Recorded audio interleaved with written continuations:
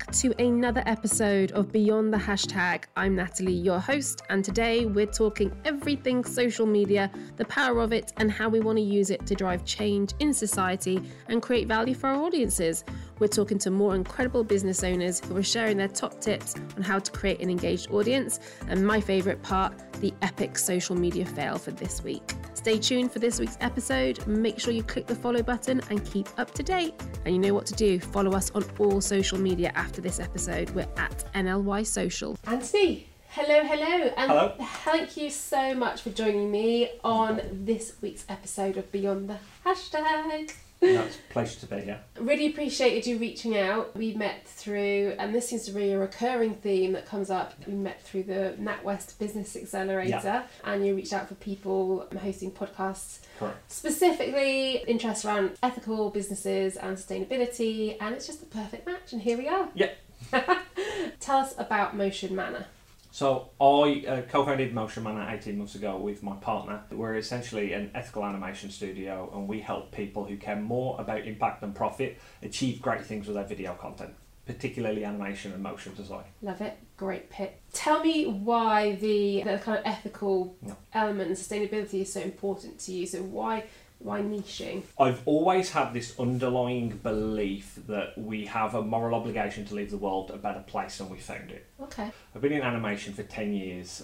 Previous businesses was something I wanted to push as a vision, but it was co-ownership. We had different opinions about where the business should go. In the end, we moved away amicably, and then my partner and I, we kind of went soul searching. We were trying to figure out what we wanted to do. So we went travelling, and this was when we really actually saw the outer world firsthand. You see videos online and you see the protests and people talking about it, but this was the first time we actually saw the bleached coral reefs with no life. We actually saw remote beaches in the middle of nowhere in Cambodia completely filled with trash, which blew our mind. We would see animals locked in cages on the streets in Thailand, and it was really then where it kind of broadened our awareness of the bubble we'd been living in and what being ethical it might have meant to us. So when we came back, we were trying to figure out what the next steps were, and to us storytelling was a very powerful tool.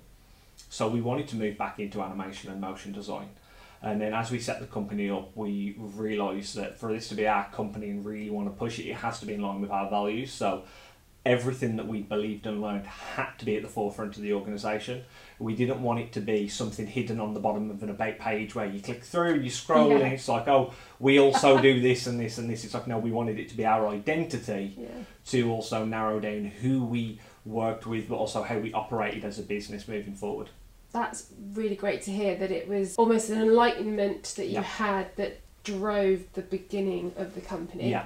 And before we started recording, you and I had a quick chat about a lot of sustainable businesses, the journey that they're going on to pivot into a sustainable, ethical business. I guess that's great, isn't it? It's great that businesses would be solely focused on profit making, no matter who their audience, to pivot in a world today that we're in, to put sustainability and the green agenda at the heart of what they do. How do we make sure it's genuine though? So that's a challenge that I've found since day one. So we know what it is we're trying to do, but it's trying to do it in a way of how do we do it so it's transparent, it's genuine, but then also it's kind of backed up. So we're not just saying it. So we've looked a lot into accreditations. I briefly touched upon that we're going through the process that we want to be B Corp certified. That's one thing in line. I think for a lot of organisations, that's a great level of certification that covers a lot of bases. It balances people, process, plan in many different areas. There are a lot of other sub-accreditations that you can get in different areas. So another one is 1% for the planet. And a great example actually is when we first incorporated, we made the decision that we were going to reinvest 20% of our profits into creating content for non-profits in climate, sustainability and animal welfare. Then we talked about this for a while and we're really excited, but there was incongruency there and we were like, this is a great idea, but then we realised as an SME, you're not really pushing to be in profit as possible. It sounds nice, but how genuine is it? So we actually had that battle of, well, what do we make the number? So we picked a partner for the first year, and then we actually changed it at that point. We're going to make it just revenue. So we actually reduced the number. We went realistically, what would that proportion be? And we just made it revenue, and we settled on 2% revenue is going to be moving forward. That's more tangible. That's profit or not, regardless of the accounting reports and how that gets processed. It's 2% revenue. We are committing to that goal. And that's genuine. Yeah. Absolutely. Yeah. That's putting your money where your mouth is. Yeah. If you like. So yeah, I think that's really important, that people who want to make that pivot and go on that journey need to really ask themselves those questions. We've been going through it a lot at Naturally Social, and our journey was very much on the lines of going on the accelerator helped me to really communicate my why, which was about using social media as a force for good. But there was an incongruency there with the clients that we were working with versus the clients we were trying to get to, and we've had to be really strong about saying no to certain people and really working on getting those that we want to work with in order to make sure that both what we say outside versus what's happening under the surface meet together and really what you preach ultimately. What's been your favourite work so far? Who have you enjoyed working with? So bringing it into the last 2 years rather than the last 10, we've been fortunate enough to have some fantastic clients. There's this weird thing that happens that when you actually kind of go, right, we're going to align the business with our values and stop saying no to these people that don't fit, suddenly you start working with lovely people, which actually makes communication a lot more enjoyable as well, because in the past we've worked with clients that I wouldn't work with again, or communicating was very difficult. It was that callous corporate relationship. We're paying you, do us a service. Whereas now, because we're connecting on values, the calibre of the people we're working with actually makes the work a lot more fun. Yeah. We've just finished a project for an amazing foster care agency in Australia, and they were lovely. They were just some of the most constructive people we'd ever worked with in terms of our process and the feedback. And I think, but also giving us a lot of creative control. It was nice to have that trust where they're coming to us and going, okay, what should this look like? And we're putting together the package and the ideas and the scripts, and almost giving us a lot of autonomy over the visuals was really nice to have that kind of like that creative input. Sometimes it's like a 50-50, whereas they were just, we trust you, go run with it, which was brilliant. Nice. Yeah. How did you get clients in Australia? So we worked with another client. So there's a snack-based brand based in the UK called Hiya, and that's a plant-based snack bar. And we did a series of videos for them, which were for social media, so evergreen content, paid advertising, that sort of thing. There was videos to be used in their online, so e-commerce marketplaces. So the director was, I think, school friends with the person. So the person in the Australian foster care agency grew up in England, moved to the Australia. So a lot of our work has been through referral. It's been, we work with someone, they love it, they then spread the word to someone else. So the relationships are very tenuous. It's in terms of how they're connected. That's all right. No, it still works, doesn't it? I love that. Yeah. And so animation, video content in general, how important is it for the storytelling that you mentioned earlier, particularly with people in the purpose-driven field? I think video as a broader medium, I think, is hugely important. So we have this belief that we constantly preach to people, is that we believe storytelling has the power to change the world. And that fundamentally comes down to the psychology of people, where if you look at who we are now, we're a product of all the stories and experiences we've had since the day we were born. What we've heard from our parents, family members, friends, over all of time has made us who we are. So by that logic, the same thing has happened throughout the entirety of humanity. We're where we are because of the stories we've told ourselves throughout history. So if we begin to actually control the narrative in a more positive way and focus on actually using storytelling as an empowering medium, we can use that to leverage where we want the future to go. So that's the broader reasoning behind video. And I think for actually engaging audiences as a purpose-led organisation, video is an amazing tool, not only to get your audience to connect with you, but for you to really refine and clarify your message. Video is this really interesting tool where a lot of the power actually comes from the pre-production, all the things you don't see on screen. So it's like writing an elevator pitch. You can stand there and deliver an amazing elevator pitch, but what people don't see is the work put in beforehand, where you're figuring out who is your audience, what are you saying, what message resonates. And video really allows you to perfectly articulate who you are, why you do what you do, and what it is you actually do, and make it as short and digestible as possible. I think sometimes if you leave things to chance, people can either waffle or not actually understand what it is they do themselves. Yes. Something we commonly see through networking is when you'll see like the 60-second elevator pitch and they've gone on for 3 minutes and you still don't know what it is they do. Video actually really forces you to reflect on your message. And then it's interesting because that message then is universal. It's powerful in the video, but you actually have that message for you to use elsewhere if you've never been through that script writing process. Yeah. So why animation over, your standard pre-recorded or live video? Here at Naturally Social, we're going really full on with short form video, like TikToks and Reels. What's the benefit of animation, and is it a trend that has been? So there's a few answers. So the first easiest answer is going to be, I was an animator and I did animation at university. So that's the natural progress in terms of my understanding and skill set in industry. The reason why we haven't branched out into broader video production is from an actual sustainability goal point of view. It doesn't align with our values, and it's something that we've battled with. Fundamentally, digital animation, we can try and make the process as green as possible in terms of the equipment we buy, how we generate that work. We limit physical materials, if barely using any at all. Video production typically can require a lot of travel, but not only that, the manufacturing process that goes into making lenses. I don't know the math of how much water will get consumed in the glass moulding for a lens on its own. I don't actually know, but the actual carbon footprint of creating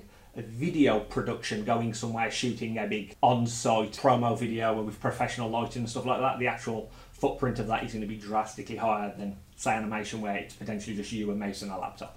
Beautiful answer. I love that. I genuinely love that answer. I think it's perfect. I think it was through COVID. I can't remember what company, and I have to go and have a look afterwards. But I was seeing a lot of adverts created on TV using digital means and repurposing of content that had been probably produced in other places. And they're probably doing that mainly because they couldn't get actors on sets.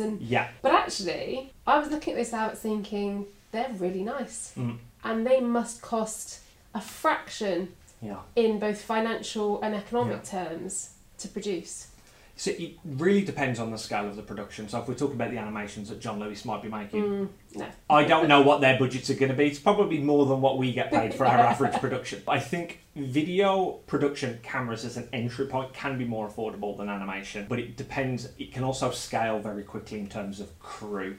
So I know video production can be very expensive. If you're talking about TV advertising, then they are paying for actors, actresses, you might have set design, props. You will have a plethora of people behind the scenes actually bringing this together that have come from all over the place, potentially flew in. Animation, for example, from an actual costing point of view, you can have a team of people just working remotely from home offices or co-working spaces. They don't need to travel those long distances. They don't need central hubs or offices where people are commuting in. So it's a very, very flexible medium. Video is always going to have that in-person limitation where you have to get people together in some capacity to film. Yeah. What do you feel about all these DIY cloud-based systems that create animated videos? I might mention Toonly and put a link in. Not money, I don't know. An affiliate link. Yeah. So it depends. I'm not going to stand here and necessarily knock some of these tools. They're not going to create you an award-winning animation at the end of the day. I'm not going to scream at everybody you need animated video, you need animated video. I think what businesses, especially SMEs, should be focusing on early on is what is your acquisition channel and how are you going to scale? And it's finding those ways in terms of how are they actually going to be repeatedly bringing in business. And then it's how do we use video to actually reinforce this process? Yeah. So for some organisations, depending on their demographic of the audience, where their market is, who they are, they might get away with a cheap Toonly video. I had people come to me and go, I've seen this amazing animation, what do you think? And I've been like, and it's... But clearly, I wasn't the person that the video was being targeted to. And if they were really impressed. So it really depends. For a lot of, I think, modern brands, they probably do need to steer away from some of the DIY stuff. And I'd say the biggest thing, the reason isn't actually the tool implementation, it's the expertise that comes with it. Yeah. Because the people normally creating these videos aren't experts in video. Yeah. They might be generalists in marketing. Yeah. So they're just putting together something that they think will give them the answer, but they don't actually have that broader expertise going, have you considered it from this direction? Or they're not getting that guidance, they're just doing what they think they know best. Yeah, exactly. I'd say what they're getting with is not, by working with people like yourselves, they're getting time and expertise and direction. Exactly. They're getting that broader strategy. I think for us, that's the value that we've really learned to offer over the year, is that sitting down when someone comes to us because we want a video, to being the first people to go, why? What is the objective? What are you hoping to achieve? What is the long play on this? Who's going to be seeing it? Where are they going to be seeing it? And having that broader conversation. And what we often find now is the videos that we provide to people are not the videos that they asked for. No. And it's normally someone will come to for us for one video, but they might leave with 8 small videos because of where their audience is at that point in time in, say, the sales funnel. So it'll vary heavily what it is they're looking for. Nice. Okay, so social media for you guys, you know, we're on a social media show as a social media agency. How does social sit into your funnel and your marketing and acquisition? So social for us, I think, has evolved heavily in what we've learned over the past 2 years, specifically regarding that. It's probably the most consistent we've actually been with outputting content. So I'm going to keep my own mind straight. I'm going to divide this into 2. So I'm going to talk about paid advertising second and first organic. So cool. Biggest learning for me was I made a huge mistake previously of hiding behind my brand. So the previous company, what we did was we had the brand social media platforms where we would put content out, but as a director, I wasn't very active myself. I didn't want to put my face out there. So I wasn't active on social media. So our social media channel, although we were posting regularly, would get little bits of engagement, but mainly through people we met through networking. There wasn't any really scale strategy there. I often joked that my social media strategy was to just regularly remind people we exist. And that was the strategy behind it. Whereas now I think it's a lot more strategic. The actual company brand platforms are around engagement, education and awareness of who we are as a broad company. Now I'm actually trying to make myself a lot more visible on social. I have targets in place in terms of my posts and my engagements, in terms of how do I scale my own social media, because at the end of the day, people that come to us are normally buying from me and my values, because that then feeds into the company. And then that's how we then get them to engage with the broader motion manner marketing material. That's cool. I'm glad that you picked up on that element of you recognise that previously not putting the face to the brand was actually quite detrimental in a successful, scalable strategy. Because even if that changes in 10 years' time, putting you behind it to begin with is really important. Because how big's your team at the moment? So 4. 4. So do any of the other people appear on your socials at the moment? Little bits here and there. So we're talking about the team on a wider scale, but my partner deals with marketing, so she'll do the content management and the writing, that sort of thing. Yeah. So we're beginning to talk about us more and the actual team. Previously, we were falling into the trap of, we had our categories, but we find ourselves, we're resharing blog posts and we're writing captions to do with things that we've just learned or projects that we've just launched. Yeah. There wasn't really much of an outbound strategy in terms of how are we then generating engagement. It was more of we were creating a showcase that people didn't know existed. Yeah, because what I was going to say is that to begin with, all my social media was me. But then as you grow and you've got a team, and I've got a team of 6 now, and 7 including me, it can't always be me on the social media, but we need to put that face point, and it works so well. But there's also that point where we're attracting loads of new people into our feeds and into our community who don't know who I am. And so I got to a point like a year and a half ago, I was like, oh, phew, I could step back on the socials. I was going to do my LinkedIn, and then I was like, oh no, I've got to go back on the socials, haven't I?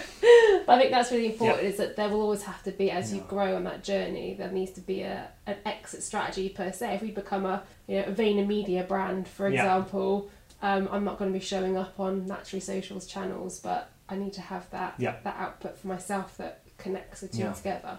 How does it work for you in terms of impact? Because a lot of people see social as a part of the marketing strategy.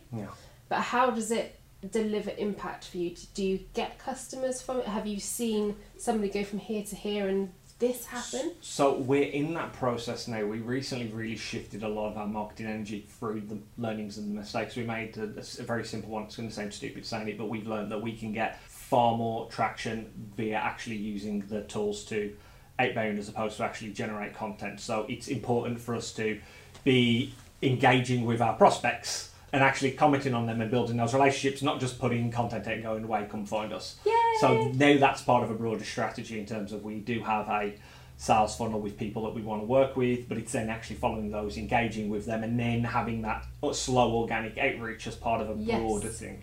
So that all ties in together. Yeah. But we're also starting to use paid advertising in particular, but that's more for messaging validation and lead gen. I've been finding myself talking about it more recently in terms of using paid advertising for message validation. And simply what I mean by that is it's great for solopreneurs or people starting up to actually test what it is they're trying to build. Yes. Because from my limited experience, all paid advertising is going to do is scale that message. So if your message is weak, paid advertising is going to tell you. And I've heard people say to me in the past, I did a campaign on Instagram and it got 1,000 click-throughs to my website and not a single person purchased. Paid advertising is a waste of money. And I'm like, I'm not sure if the ad platform is a problem there or the landing page.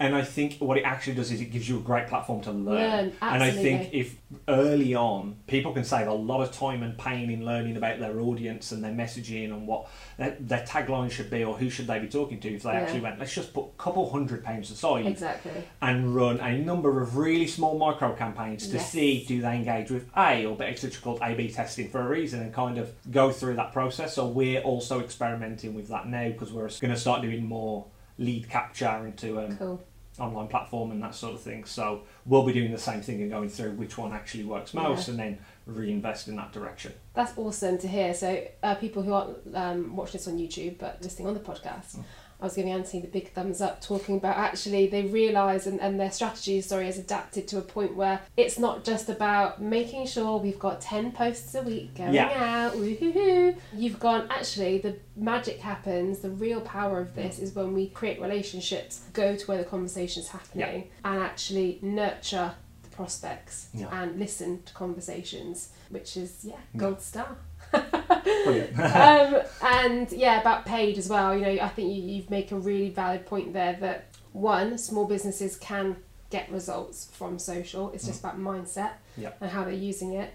I'm really glad to hear you say, stick a couple £100 as opposed to some people who get told don't do that unless you've got £1,000 or over per month to spend, and the way you're splitting down A/B testing, because that's always how we pitch it to clients. We won't tick the A/B testing option on social channels because of how expensive it is. Instead we break it down ourselves into mini campaigns and track it ourselves because you get the same results. You just don't have to spend as much. Exactly. But it's really important to learn from those. Who's responding? Is it the messaging? Like I said, you can get loads of click-throughs to your website, but if no one's purchasing, then it might not be that the social channel isn't working. It might be your price isn't right, your message isn't right, your creative didn't work, whatever it is. And specifically for service-based businesses, that's where the value is. And then turning that into a lead gen campaign, like you say, download a form, fill in this, put your inquiry in, and the rest is kind of the magic. A lot of businesses in their early stages is they can focus for years and years and years going through that drudgery process of trying to build something, and they learn very, very slowly. I think it just gives you a platform where you can learn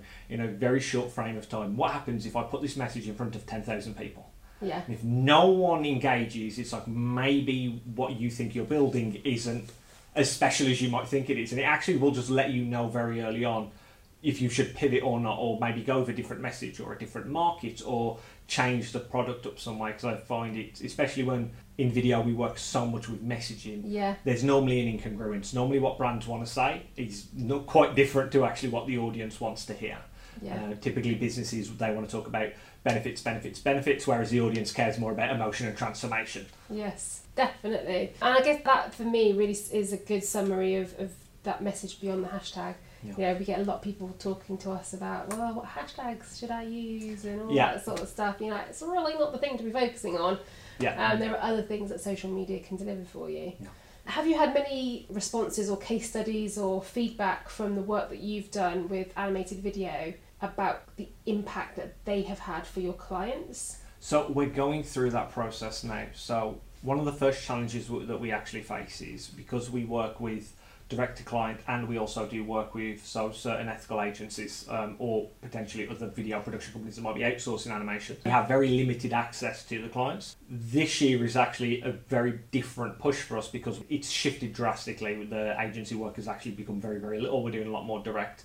So now we're in that process of actually that outreach, and we're working with a client. We've just finished working with a client called Do Good, and they're a plant-based dog food brand. They've done some amazing work, and when we were coming up with the project, we knew that certain videos would be for paid ad campaigns, and we're waiting for the data on those.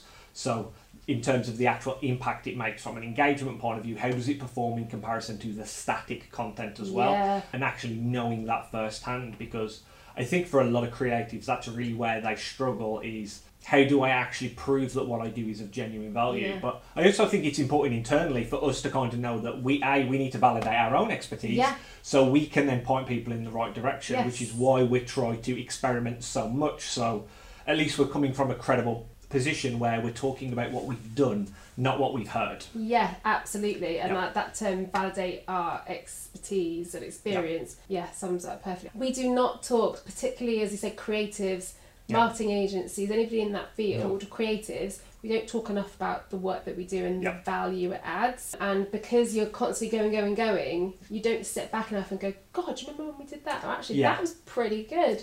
So Naturally Social turns 7 this week, actually tomorrow. So we go into our 8th year as a Friday, and we've been reflecting on some of the work that we've done. And when you sit down and take the time to unpick the stats, and luckily for this one client we've got full control, so we can see everything, and pulled all of that data out, and you go, wow, that's pretty cool.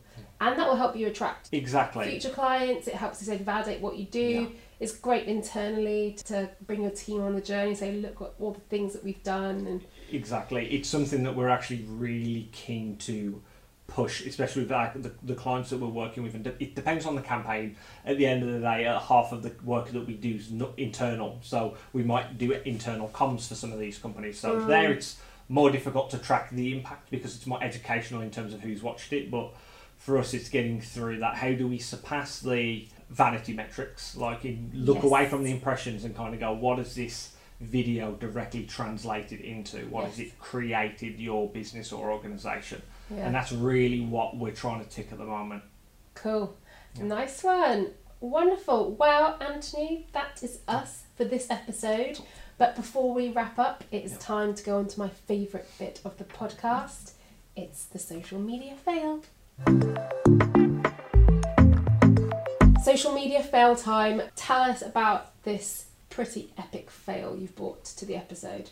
So the main one that I could think of was something that happened in social media, I think within the last 2 months, might have been a bit longer, but essentially KFC created a video that was going into their chicken farming, and it was a documentary, and they had a YouTube influencer come on board, and they were going through said chicken farm, showcasing how an amazing facility that it was that they were creating, and that the chickens were all happy and they got to play, and the YouTuber got to be a part of this and then promote it to his audience. But then a few weeks later, an animal activist, Matthew Glover, went into this chicken facility and actually managed to track down the exact one that they used within the video, and they filmed their own documentary highlighting the reality of what the chicken farm actually looked like. And the difference was startling, to say the least. Essentially, it came out that they'd picked an optimum time in the chickens' lives where they were all cute and fluffy. Their feathers had just come out, so they all looked super clean and happy. But at this point, the chicken, they get overfed to a point, for example, where they can't support their own weight anymore. So there's a lot where they can't walk or their legs have collapsed.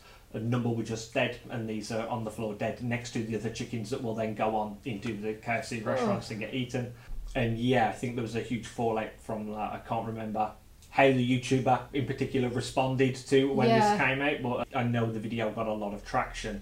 It was the Beyond the Bucket was the video, or the series if you like. And I think, Nico's certainly still producing YouTube content, which makes you kind of think, like, if an influencer can be involved in such greenwashing, ultimately, or false marketing, and they're not impacted by it, how is that fair? And what else are they doing? And what else are they doing, exactly, and how can you trust what else is getting put out? And actually, it can make you feel that way about all social content. Is it genuine? Exactly. But also KFC, I bet KFC's profits haven't been impacted hardly at all because of this. What kind of lessons do you take away from this fail? Like, what did KFC do wrong, do you think, apart from lie? Lying is a first one. I think the UK in particular, is moving in a better direction in terms of the welfare of its animals, I like to think. So Yeah. I think the plant-based industry in particular in the UK has exploded in the last few years. Yeah.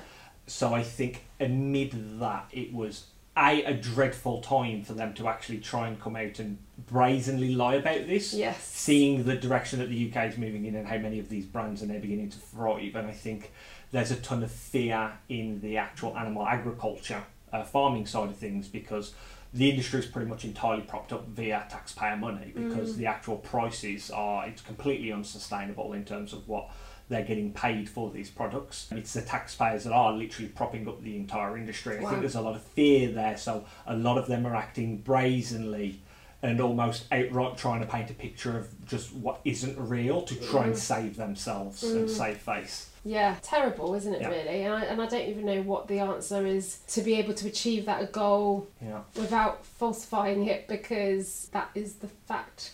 Yeah, I've had a simple rule I've adopted for years, and I think it's actually probably ethically steered me in a lot of better directions, and that was when I'm watching a video or a showcase or a documentary or whatever it is, looking at the argument of the person that's preaching something to me is how much are they financially dependent upon what they believe. And that gives, I think, a whole new thought process. So when you see these people stand up on boards and they will debate and argue for something, it's like, well, if they're receiving millions to believe that, that alone allows you to at least step back from some of the greenwashing and some of the lies and question the truth to what you're seeing. It's not going to help in every circumstance, but just to give you that little barrier, for me, I've actually found has kind of helped disassociate myself from some of the crap that you see out there. Good. Influencer marketing, have you dabbled in much? What do you feel about influencer marketing in this situation? So we haven't dabbled in influencer marketing. I don't see a scenario where we will. I think for me it's something, morally I want to disagree with it. The idea that someone will be paid to then advocate for something which most of the time, let's be honest, they've never used. They've done no background checking into the organisation and knew who they are, so that brazen, someone's going to give me money and I'm just going to push it to thousands of people, I think to me is unethical.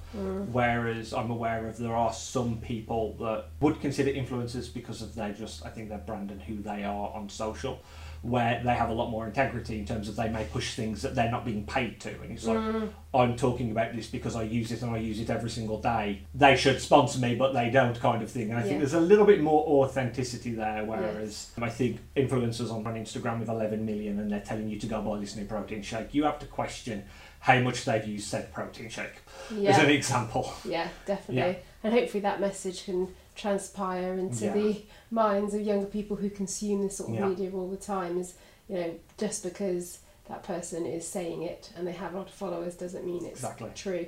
And if you're thinking about doing influence marketing or introducing it into your strategy, then make sure you find somebody who genuinely fits with the brand. Don't just look at the numbers, look beyond the hashtag. Exactly. Thanks, Anthony. It's been great talking to you today. Thank you very much. It's been wonderful. Thank you so much for listening. We really hope you enjoyed this episode of Beyond the Hashtag. Make sure you tune in to every episode. And again, follow us on social media. We're at NLY Social on Facebook, Twitter, Instagram, LinkedIn, TikTok, you name it, we're there. And I hope to see you all soon.